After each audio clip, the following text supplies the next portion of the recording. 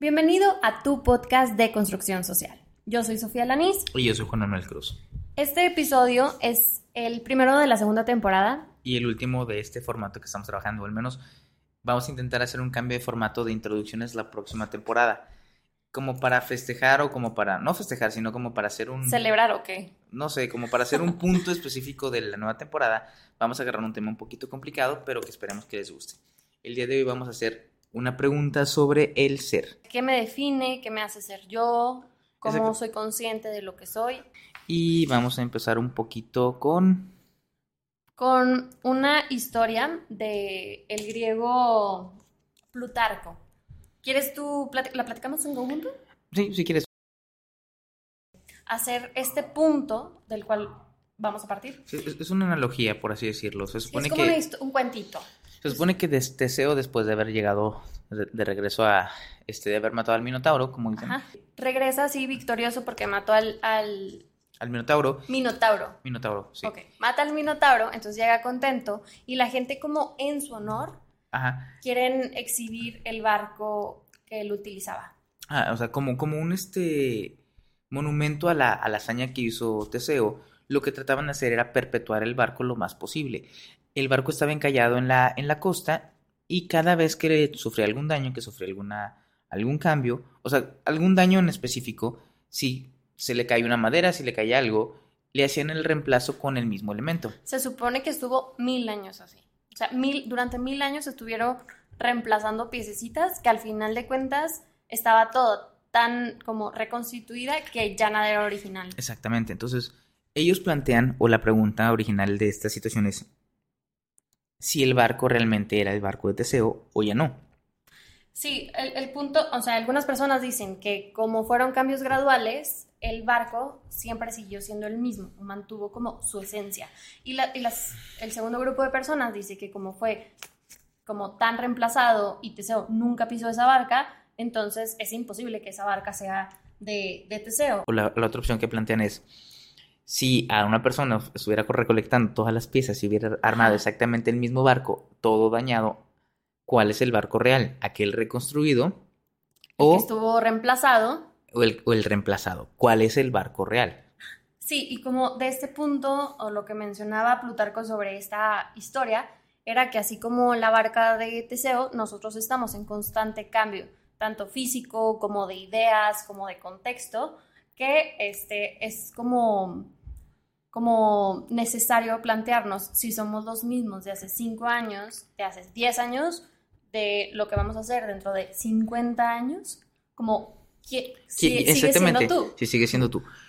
Yo creo que una de las cosas importantes de checar en ese tema, yo realmente no creo, por ejemplo, que sea la misma barca de Teseo, pero no creo que sea la mejor analogía para checarla con las personas. Porque al final de cuentas es como si nosotros siempre estuviéramos, como si Teseo nunca hubiera abandonado el barco. Pero al mismo tiempo, hacemos cambios. Por la conciencia. O sea, imagínate que tu cuerpo es como tu cuerpo es como el barco y tu conciencia de ti mismo eres tu Teseo como navegante. Entonces, si una vez que yo, por ejemplo, yo no creo que en el momento en el que yo fallezca, yo no soy mi cuerpo y tampoco soy mi conciencia. Yo soy las dos cosas. En el momento en el que yo muera, mi cuerpo deja de ser yo, solamente es como el cascarón. Entonces, fue el cuerpo de Juan Manuel, pero si me comen los gusanos o si me reemplazan o si me dirías, ese no soy yo. Ese no soy yo, exactamente. O sea, hablándolo como la analogía completa. De Teseo. Entonces, si te quitan la experiencia consciente de las cosas, entonces ya al final de cuentas no lo eres. Ok, yo como que tengo un poco de, todavía no estoy muy, muy definida, pero, o sea, como que mi cuestión es si la barca, o sea, que no importa si está toda reemplazada la barca de Teseo, al final es como un símbolo de lo que significa. O sea, la gente, las personas le adjudican ese nombre o esa representación y no importa si es la misma, si ahora la pintaron de rojo, sigue siendo para mí la barca de Teseo. O sea, porque es un símbolo. Entonces ahí nos vamos a otro tema. Es un no es la barca de Teseo porque Teseo nunca pisó la barca y porque Teseo no es dueño de la barca, pero para todo el inconsciente colectivo, todas las personas alrededor, sigue siendo la barca de Teseo. Tal vez si yo me muero, yo ya no creo ser yo con el cuerpo en el que está, pero tal vez para todos los demás sigue siendo mi... Sí, es que justo eso pasa, yo. O sea, cuando la gente fallece y los colocan en urnas, por ejemplo... Siguen respetándolo como si la persona fuera. Exacto. O sea, por eso yo creo que sin importar el reemplazo, el cambio de pensamiento... Yo no estoy tan de acuerdo, pero tienes un punto. O sea, ¿quién eres tú realmente? Creo que puedes observarlo de 2 puntos. El punto número 1 es tu conciencia de ti mismo o la idea que tienen los demás de ti mismo.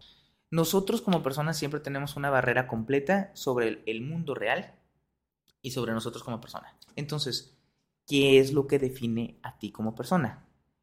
¿El mundo exterior a ti como un objeto o tú viendo el mundo como el objeto exterior? O sea, lo que yo pienso de mí misma. Lo que tú piensas de ti mismo, exactamente. Yo creo, siguiendo un poquito con la línea de William James. William James dice que somos 3. O sea, que hay 3 yos. Que es el yo material, el yo social y el yo espiritual. Para él, el yo material es todo lo que te compone a ti, pero no solamente a ti, tu cuerpo, como todo lo tangible, sino además tu familia. O sea, todas las condiciones que te conforman. Todo lo que tú puedas llamar mí, o sea, mi trabajo, mi ciudad, mi país, tu estado, tu etnia, tu nacionalidad, todo lo que te conforma. Mi cuerpo, etcétera. O sea, todo lo que tú puedas llamar mí, que sea material, eso es tu yo material. Y luego está el yo social, que es cómo te definen los demás. Y él menciona que hay tantos yo sociales como personas interpretando. Ok, esa parte está buena. Si tú me describieras, podrías decir, Sofía es tal. Pero si me definiera alguien de otro grupo social... te vería una Sofía diferente. Porque me está viendo como manifestada en otro contexto en el cual yo me comporto de manera a lo mejor diferente. Y luego, o sea, ese es el yo social. Y luego, algo que a mí me llama mucho la atención es que hay un yo social que es un peculiar. Entonces, este peculiar es la persona que amamos. Hay tantas personas y pueden decir que eres de cual o tal manera y puede que no te importe.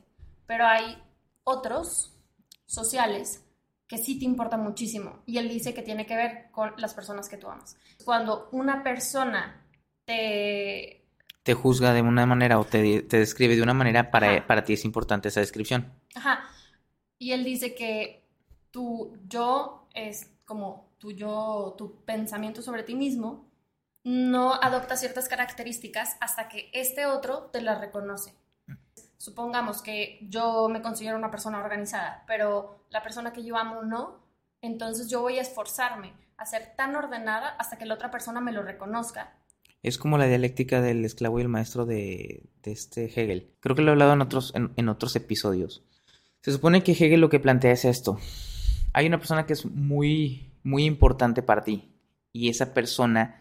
tú buscas un reconocimiento de esa persona. Uh-huh. Entonces, tú lo conviertes a él en... O sea, digo, es una explicación un poco fuerte, pero tú lo conviertes a él en el maestro y tú te conviertes en el esclavo porque tú estás buscando un reconocimiento de esa persona. Y luego, tú te esfuerzas para tener una de dos. O un valor de reconocimiento a través de los ojos del otro o un valor de reconocimiento personal que para ti signifique algo en el que tú digas, bueno, tal vez tú eres, no sé, el mejor escritor del mundo, pero yo canto.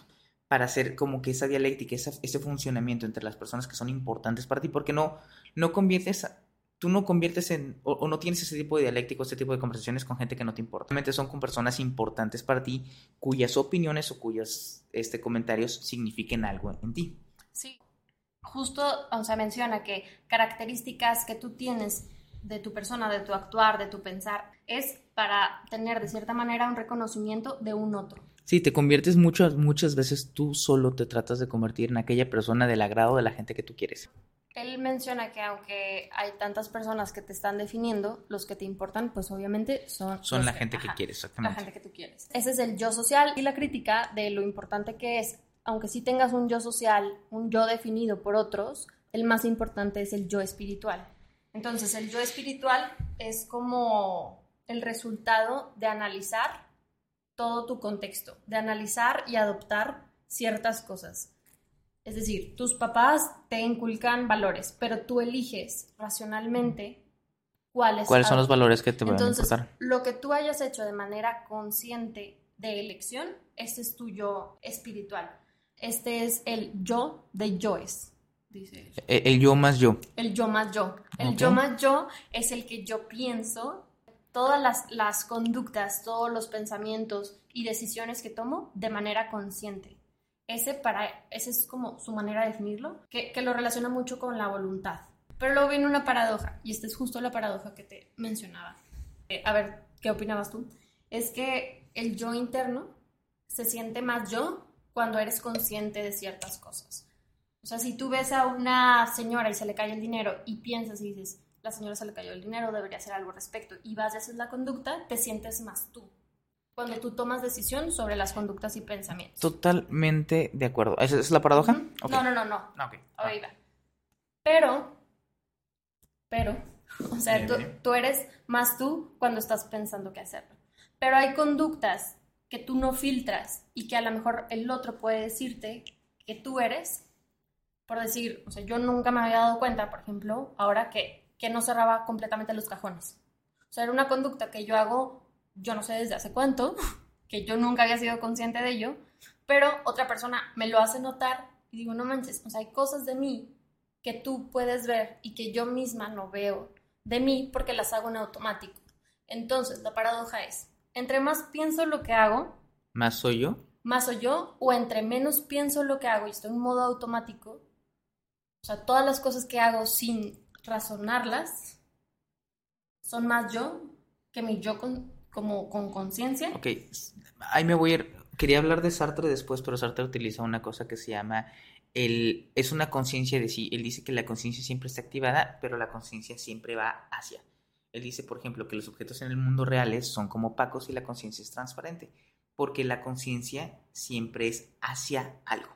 ¿Pero cómo hacia algo? Ok, tú siempre tienes que...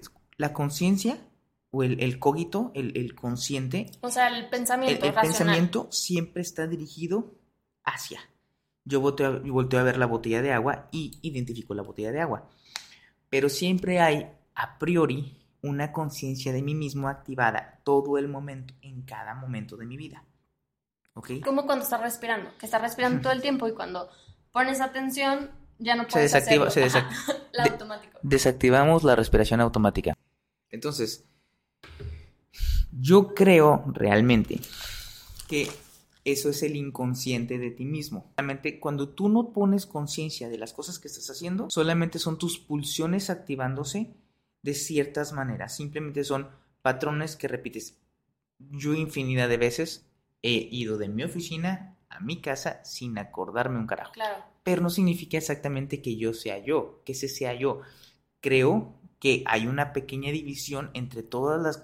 no conciencias, porque la conciencia yo creo que solamente es una, pero una división entre todas las características que yo tengo, y hay unas en las que soy más autoconsciente. Yo creo que eres más tú mismo cuando eres autoconsciente de las cosas que haces. O sea, cuando tomas la decisión de hacerlas. Sartre dice que el gran...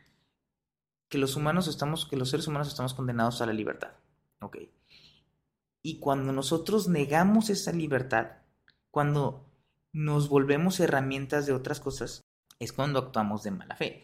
A veces puede ser simplemente como una negación de una verdad que tú tengas, o a veces puede ser en esta situación en la que no estás consciente de lo que estás haciendo, solamente te conviertes a ti mismo en una herramienta para hacer las cosas que tienes que hacer del día a día. Haces trabajos automáticos.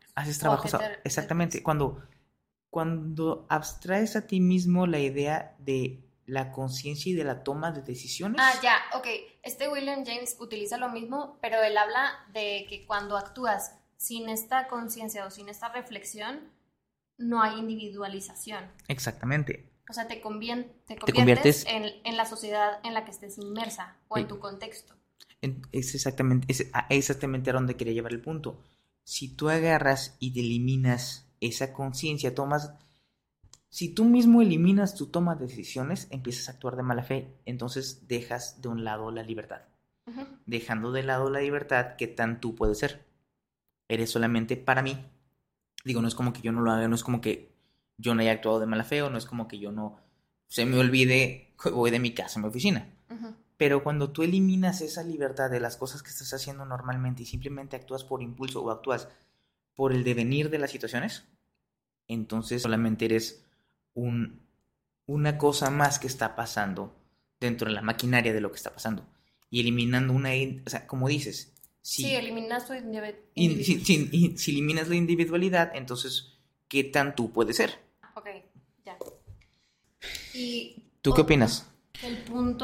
Yo considero que el punto de ser tú es la capacidad de reflexión que puedas llegar a tener como sobre lo que estás haciendo, como tomar una decisión sobre las acciones o sobre tus propios pensamientos.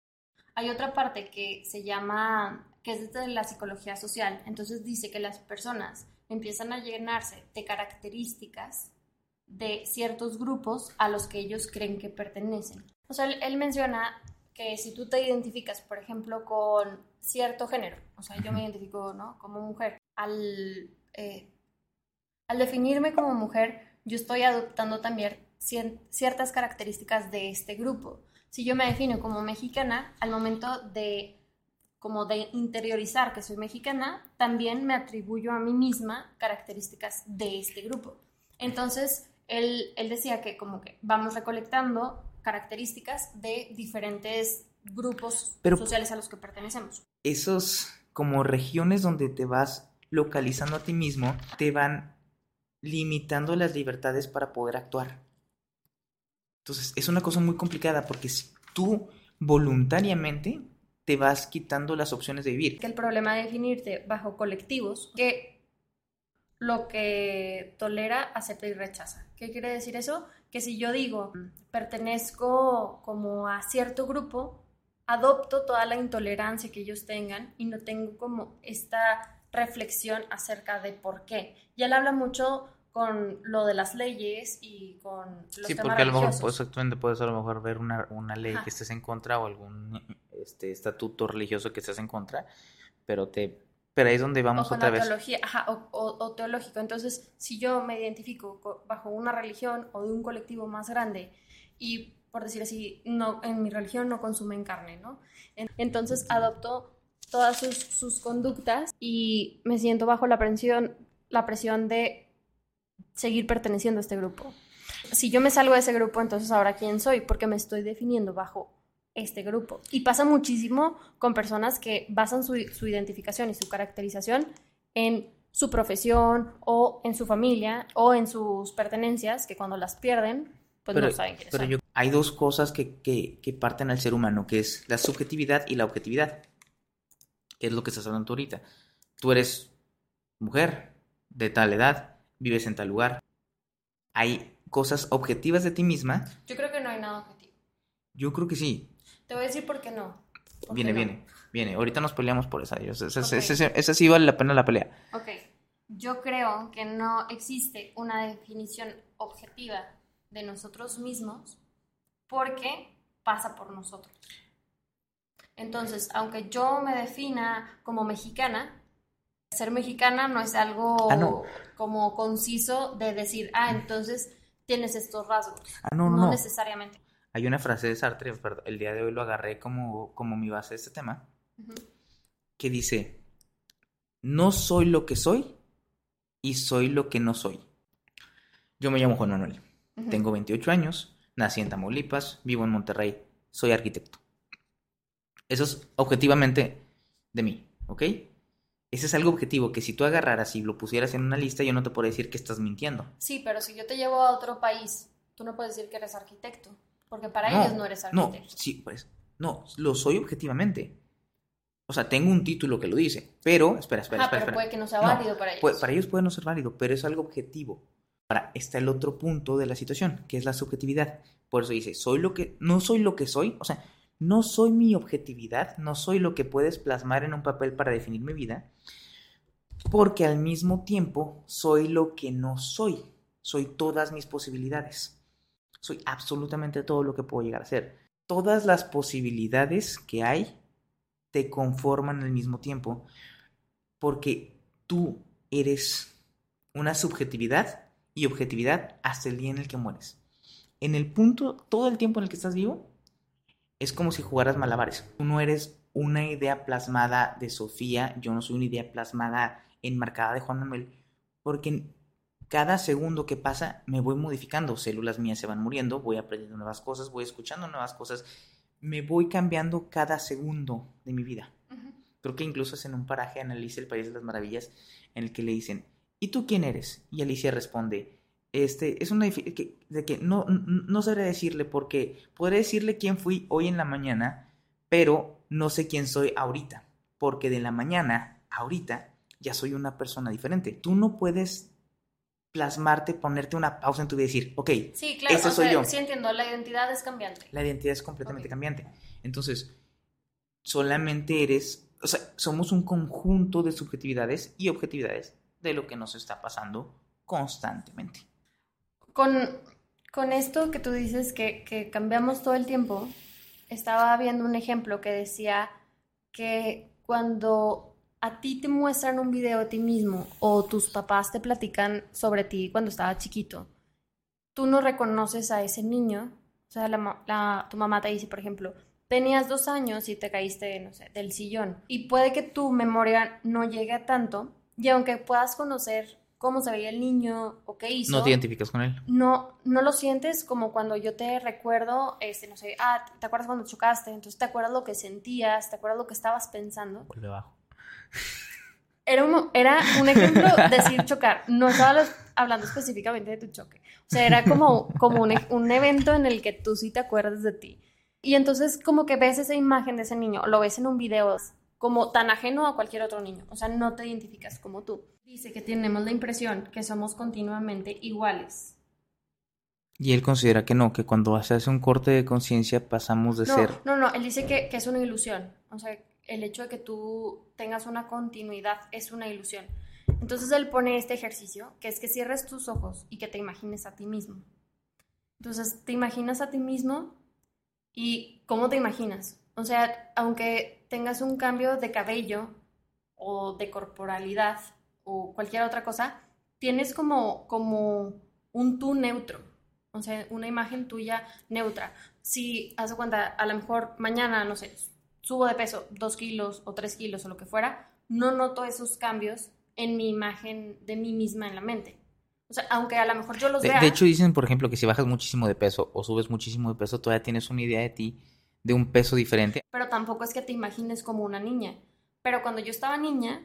Te imaginabas como una niña. Como una niña. Entonces, solamente como estos cambios de representación mental de quién eres toman parte, pero no notas ejemplo, que cambias. Algún día vamos a cerrar los ojos y nos vamos a dar cuenta que estamos viejos. ¿A cerrar los ojos? O sea, creí que ibas a decir como nos morimos. Pero no, literal cerrar los ojos. No, o sea, un día vamos a cerrar los ojos, vamos a abrirnos, nos vamos a ver en el espejo y vamos a darnos cuenta que somos viejos. Uh-huh. A lo mejor y llegamos a esa edad. O sea, algún día llegas a un punto en el que volteas al espejo y ves un viejo en el frente y dices, no mames, soy yo. Ya, ahorita ves a una persona adulta y dices, no mames, ya no soy el güey adolescente, ya no soy el niño con el que a veces me identificaba, ahora soy esta otra persona. Ahora soy otro. Y él dice que así como hay una representación física, también hay como de valores y de ideas y de conductas. Entonces tú dices, no, o sea, yo siempre he sido así. Pero no es cierto. No es cierto, vas modificando. Tienes que modificarlo. O sea, si te portaras igual que cuando eras adolescente, o sea, no serías un adulto funcional. Definitivamente. Entonces, y apenas. Apenas andamos. Entonces, sí, como que él habla un poco de esto que se llama apercepción o autoconciencia de percepción personal, ¿no? Es interesante. Voy a intentar desarrollar más este tema. Luego me pasas el autor. Y hay otro autor que se llama Festinger. ¿Cómo? Si lo estoy pronunciando mal, es que lo aprendí leyendo. Okay. Dicen que cuando la gente pronuncia mal las cosas es porque lo aprende leyendo. Y pues sí, o sea, este autor, no tengo la menor idea de cómo se dice. Pero, no sé, Festinger. Bueno, va. Bueno, entonces... Si alguien nos quiere corregirnos, bienvenido. Sí, Festinger dice que nuestra identidad personal nace de compararnos con otros a los que percibimos iguales y como resaltar las diferencias de nosotros. Entonces, he dicho mucho entonces. Total. tú tienes ciertas características y como dices, tú te caracterizas porque no eres lo que eres es la otra persona, que es como lo que hablamos del lenguaje. Tu diferenciación es como lo que hablamos del lenguaje. Ajá. Solamente tú eres tú porque no eres el otro. Y corres más rápido porque el otro corre lento. Esa es tu diferencia y tu referencia. Sí. Y eso es algo bien peligroso. Este mismo autor dice que el autoconcepto tiene una carga emocional y necesitamos que otros reafirmen lo que somos, que fue justo lo que te decía. Entonces, cuando los otros no lo reafirman, dudamos de que realmente seamos. Si yo digo, soy buenísima para hacer pasteles, pero nadie me lo reafirma, dice... o soy muy graciosa, pero nadie te dice si eres graciosa, entonces dudas de si lo eres o no. Exactamente. Con respecto a los otros. Y si los otros ya te han puesto una categoría, por decir, Sofía, es que tú eres muy honesta. Entonces, a lo mejor yo ya no me identifico con esa categoría o con ese rasgo o esa característica, pero busco que sí sea así, porque así es como la persona, exactamente.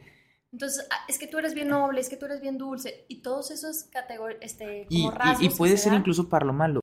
Como tenemos ciertas características y el mundo donde estamos va moldeando esas características para ser los mismos arquetipos o tomar las posiciones de cierta manera respecto a las características que estamos haciendo, nos moldea la personalidad, porque se espera ciertas cosas de alguien y como se espera de ti, tú vas encajando en las casillas. En gran parte te conviertes en lo que la gente espera de ti y tú, porque las oportunidades en el mundo se van dando en lo que el mundo te puede encasillar. Yo creo realmente que gran parte de lo que te pasa a ti como sociedad o a ti como persona es tú desarrollas ciertas características con cierta objetividad de ser humano y con ciertas características emocionales y el mundo te va orillando a tener una autopercepción de ti, pero entre tu autopercepción, que puedes mandar a todos al carajo, pero es muy difícil, versus la percepción que tiene el mundo de tu persona.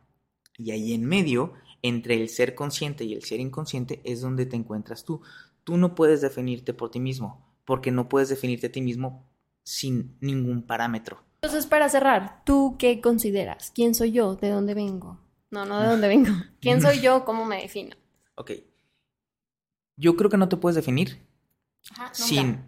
O sea, si yo te pregunto ¿quién eres? Dices tú, no sé.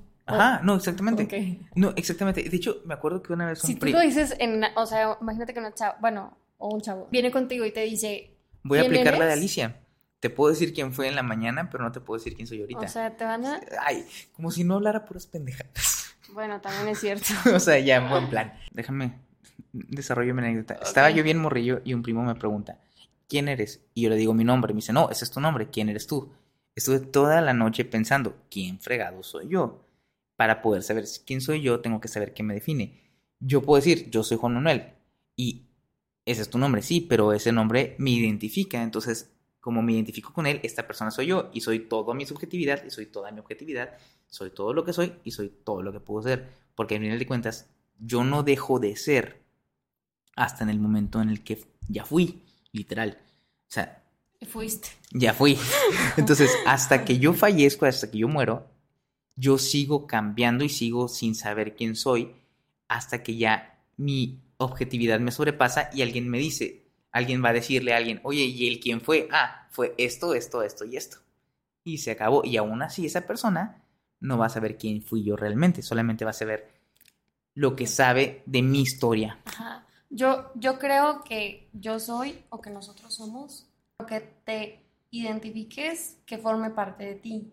No sé, a lo mejor yo soy mujer de cierto peso, etcétera. Pero si yo no me identifico con mi grupo de edad, entonces eso no forma parte de mi identidad. Estoy de acuerdo, no creo que sea solamente con lo que te identifiques, porque si solamente... Yo no puedo decir, güey, vuelo. O, como digo, soy todo lo que forme parte de ti. Pero es que dijiste lo que te identifiques. Con lo que te identifiques que forme parte de ti. Ok. Por ejemplo, vimos la película de Robin Hood, ¿no? Sí. Y aquí un saludo, porque sabemos que hay una persona que le encanta esa película. Y saludos. Exactamente. Si estás escuchando esto, te mando un fuerte abrazo, te quiero mucho. Ok. Siguiente parte. Yo estaba viendo la película y estaba un poco en contra porque es un ladrón. Y tú decías, no es un ladrón, es un héroe. Ajá. Okay. Yo lo percibía como un ladrón, tú lo percibías como un héroe y él se percibe como un héroe, ¿no? Pero al final de cuentas sí es un ladrón. Ah, no, claro que sí, es un ladrón. Ajá, pero yo no se identifica con ese... No, él puede identificarse como un ladrón, pero no significa que él considere que ser ladrón sea malo. Es un soldado que está en la guerra, él no dice, es que yo soy un asesino, él dice, yo soy un soldado. Ajá. Es diferente. Sí, esto justo también viene en el contrato social, que dice que cuando tú asumes un rol o un papel, como por ejemplo el ejército o demás, deslindas de tu persona las acciones que estás haciendo bajo la característica de la región o estatuto de este grupo. Exactamente, de donde tú estés. Ajá, entonces por eso cuando, no sé, está el equipo de fútbol y se están golpeando, o sea, están haciendo actos delictivos, pero se deslindan de ellos diciendo, es que estábamos como... como que hay cosas que toleras y que no harías tú, pero sí las harías en grupo cuando perteneces a algo. A ciertas cosas, cuando la sociedad te da el permiso. ¿Quién soy yo? O sea, soy cuando yo estoy solo, cuando estoy con un amigo, grupo íntimo, o soy cuando estoy en un grupo grande. Y yo creo que con este punto me gustaría terminar. No sé qué opinen ustedes. Manden su correo. Quiero agradecer porque ahora que estuvimos ausentes, nos mandaron correo con temas que les gustaría que platicáramos. Entonces, los tomamos en cuenta y en esta nueva temporada vienen temas propuestos también por ustedes. Y en mi grupo de la maestría, una chica me escribió a mí, me mandó un mensaje que había escuchado mi podcast. Entonces, estoy muy contenta, que de hecho es de Argentina y hay varias personas que nos escuchan de allá. Puso algo así como, hola de constructores. Nice, me gusta. Y dije, ¿tenemos un nombre acaso? Ahora tenemos un nombre, somos los de constructores. Saludos hasta Argentina, un gusto para todos y bienvenidos a la nueva temporada. Bienvenidos a la nueva temporada. Bye. Nos dio mucho gusto, no hemos cerrado. Me adelanté. Nos dio... Ese sí lo cortas, ¿va? No lo voy a cortar. Esperemos... Cuando yo quiero que corte algo, no lo corta. Cuando yo quiero decir algo chido, luego me censura. Esperemos hayan disfrutado de este episodio tanto como nosotros haciéndolo. Que estén muy bien. Bye. Te dije que me pasaras el crudo, el de la muerte. Sí, ya sé.